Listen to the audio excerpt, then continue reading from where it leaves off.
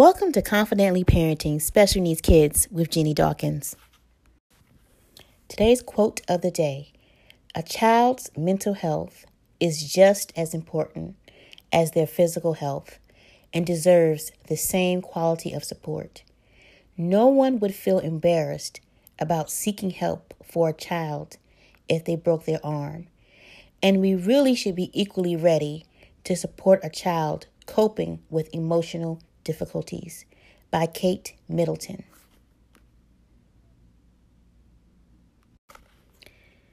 Today is the Minority Mental Health Awareness Special. Let's dive in. I wanted to take this opportunity to talk about the unconscious fear within the Black community when it comes to mental health awareness or having your child diagnosed with a disability. And, typically we have two sides. You have, the majority of African Americans who really shy away from any mental diagnosis whatsoever. Just due to our experience in America. And it is as though, we're already fighting because we're Black, right? And the laws that are put in place that, keep us back. But then to have another label, right, of having a mental disorder, it's almost as though unconsciously we react to even someone telling us that our child is behind. We automatically are on defense. My child isn't dumb. Oh, you're trying to hold my child back, right? But in reality, our experience dictates our reaction. And we react that way because to have a mental disability, right, is as though saying something else is wrong. We already have a lot of things that we have to deal with on our daily life. And we just don't want to even deal with a stigma like that. We don't want our children labeled. I don't want my child to be labeled ADHD. I don't want anyone to say my child can't read, right? But this is what's happening in the education system. They're labeling your child anyway. They're labeling your child as a behavior problem. They are creating every little incident that they may be telling you, oh, everything's okay, we handled it, everything's good. But they're just sliding that piece of paper in your child's record, labeling him a behavior problem, when in actuality, it may be something different. He may have ADHD.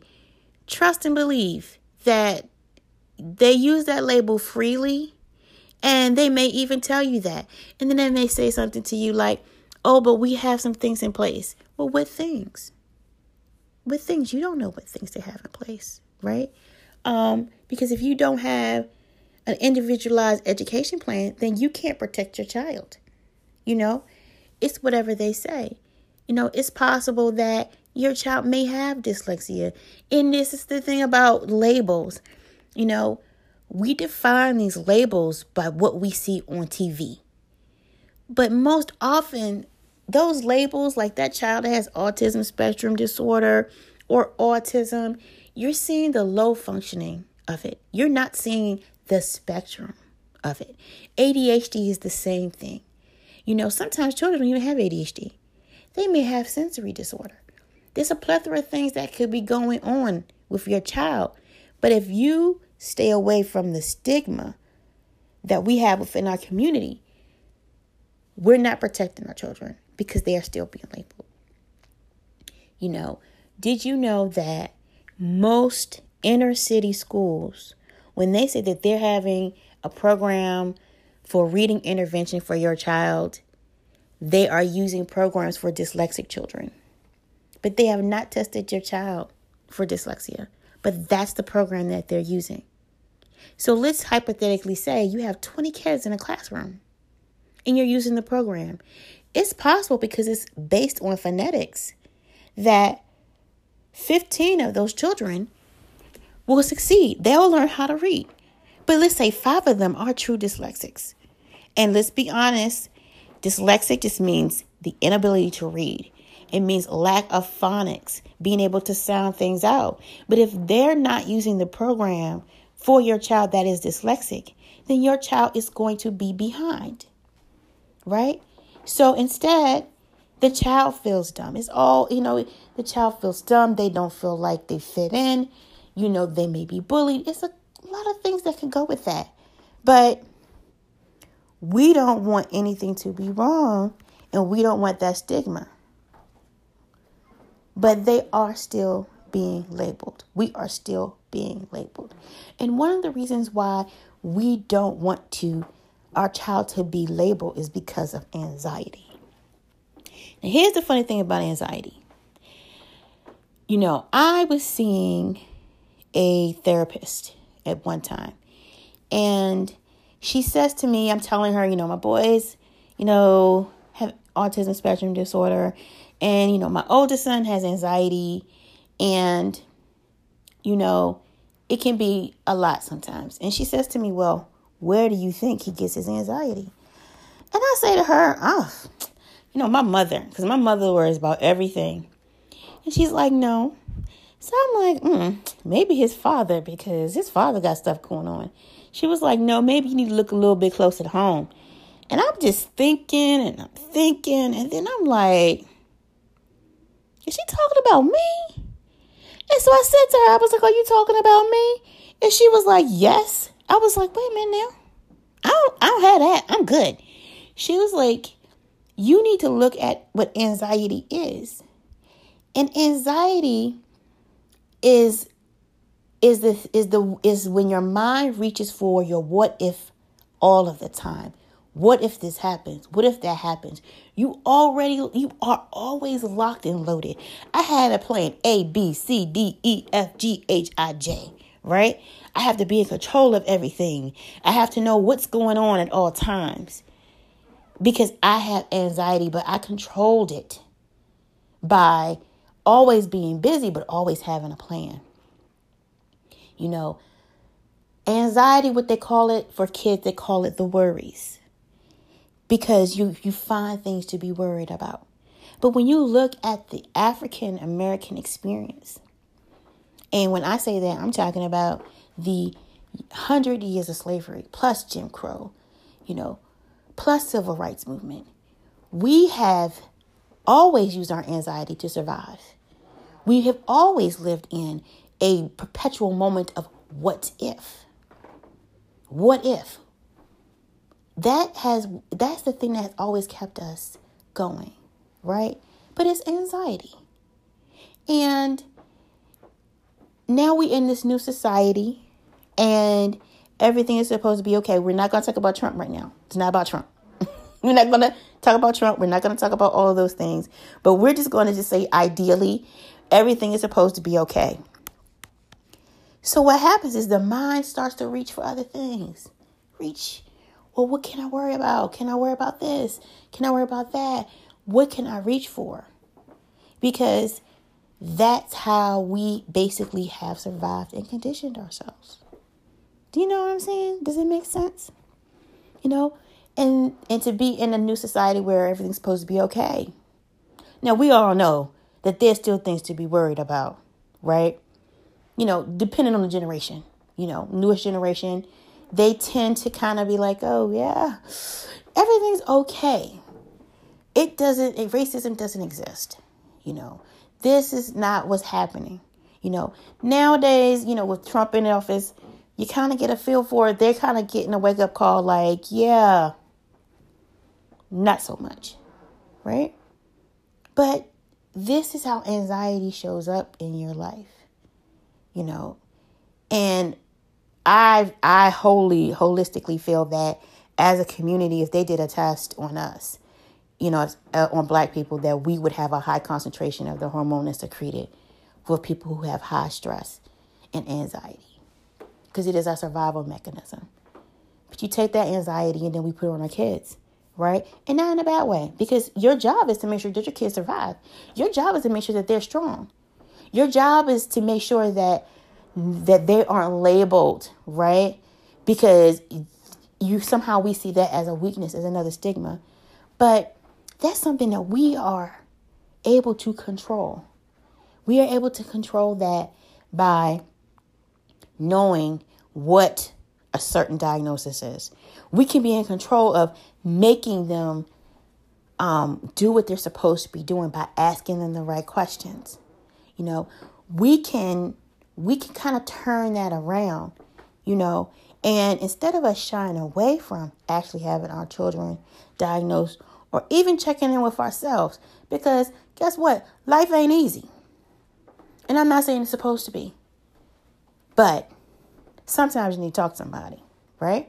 But for our children, we're not doing a service to them by staying status quo. No, everything's okay. Everything's all right. When your child's behind and you're listening to a teacher telling you, oh, well, we're just going to do this and that. But what exactly are you doing? What exactly are you doing? Start asking these questions, right? Because if you don't, the next thing you know, depending on where you are, you know, I live in Washington, D.C., you know, I've had clients where it's high school and they don't graduate. They get a certificate. Like, what's the certificate? You know, I actually spoke to an administrator. I asked her, I was like, so what is the certificate? I said, can this student get a job? She was like, no. I was like, can this student go to college with this certificate? She said, no. I said, can he join the service with this certificate? She said, no. So what's the purpose of this certificate? Did you actually have a conversation with the parent about this certificate? Right? So you just gonna push my kid through and my kid can't read. That you know, that's a disservice. Because what you don't know is that on average, your child is worth $20,000 a seat in public school. Give or take, depending on where you are. You know, if your child has a learning disability, $30,000 a seat.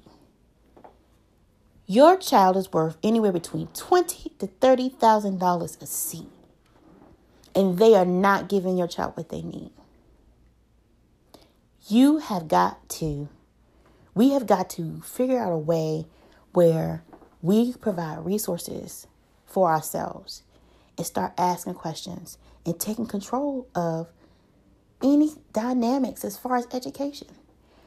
You know, we shy away from a thing where, on the other hand, you have rich white people who are out there paying doctors to give their child an IEP, an individualized education plan.